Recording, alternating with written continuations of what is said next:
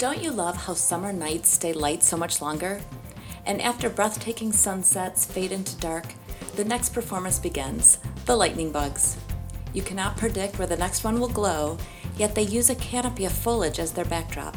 They sparkle in an almost choreographed precision as they surround you for hours. I find lightning bugs incredibly relaxing and mesmerizing, especially with the giggling voices of my children surrounding me as they each try to grab one.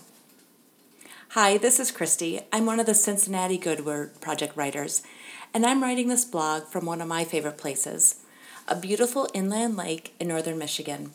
We often refer to this as God's country, where the trees are dark green, sharing their pungent pine scent as they climb high into the sky, where the lake is cool, sparkling, and perfect for water skiing and tubing. It's a place where the cool mornings allow for a great run or a round of golf, and the evenings are full of those setting suns, card games, the smell of cedar decking, and fire pits. It's a place where you're relieved that your cell phone has spotty reception. Our home is on the sunrise side, meaning we get these amazing sunsets each night. Yet it took researching this blog to uncover that old wives' tale that we often repeat. You know the one, red sky at night, sailor's delight, red sky in the morning, sailor's warning. This is actually biblical. Who knew? You can read it in Matthew 16, 2-3, where Jesus replied, "When evening comes, you say, it will be fair weather, for the sky is red.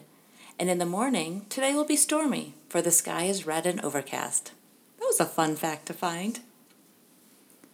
It's also breathtaking when an incredible thunderstorm forms across our lake.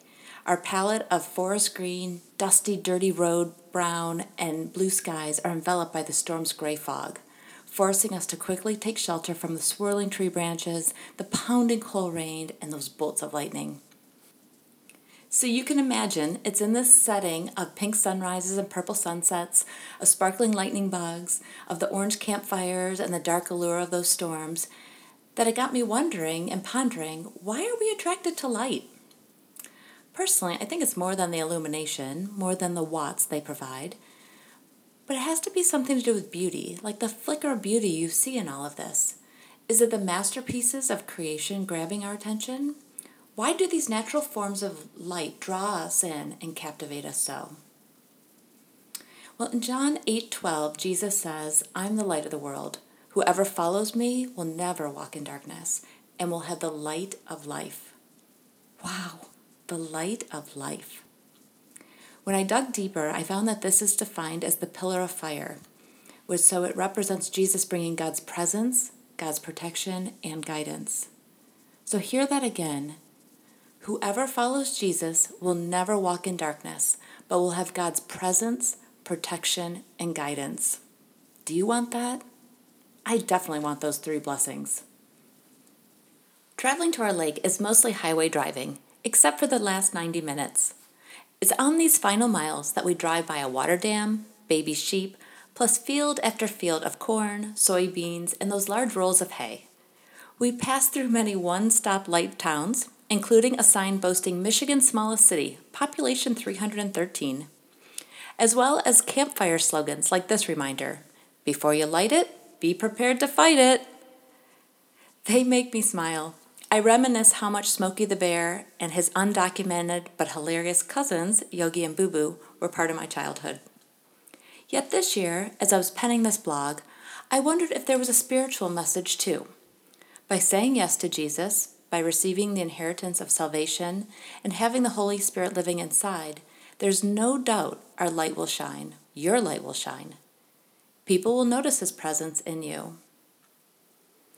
And just like how one spark from a campfire can ignite the entire forest, a tiny mustard seed size of faith can ignite one person to another, leading to the perfect networking effect of igniting a family, a friendship group, a school, a workplace, a community, a city, a global organization, and the world. Are you ready to share and fight for your beliefs? Are you ready to be a spark? I think you're ready for God's presence, protection, and guidance, for His light of life. So I ask you, how can you be the lamp on the stand that gives light to everyone in the house? Matthew 5:15. How can you stay on your faith path and remain faithful? 2 Corinthians 6, 1 through 11, and Proverbs 5:21. How can you get in and learn Scripture more every day? Because your word is a lamp for my feet and a light for my path. Psalm 119. How can you turn a strobe light on those dark corners? You know, the ones that you're too embarrassed to share, the ones that could prevent the enemy from taking ground on moral issues. See to it then that the light is within you and not darkness. Luke 11:33 through 36. Listeners, be encouraged by these 5 ideas. You won't be alone. God's presence will keep you captivated more than the lightning bugs. And better than any trail guide, we have our Lord's good words of Scripture to read. Plus, unlike the cell phones, His reception is always spot on. Yes, there'll be trials. James and Romans both tell us about them, and their struggles. But quicker than that storm brewing on the lake, our great, mighty, awesome God will envelop us in His shield of protection always. Are you looking for more light in your life? Pray with me. Lord, I want the light of life you promise. I want to know your presence, protection, and guidance every day. Please let your light shine through me, that others get a glimpse of you from my actions and deeds, and that I'll always give the glory to you, my Heavenly Father. This was adapted from John 8:12 and Matthew 5:16. If you like what you've heard and want to read more, join us at www.goodwordproject.com for our weekly collaboration encouraging women to live fully and purposely, loving God and others. www.goodwordproject.com.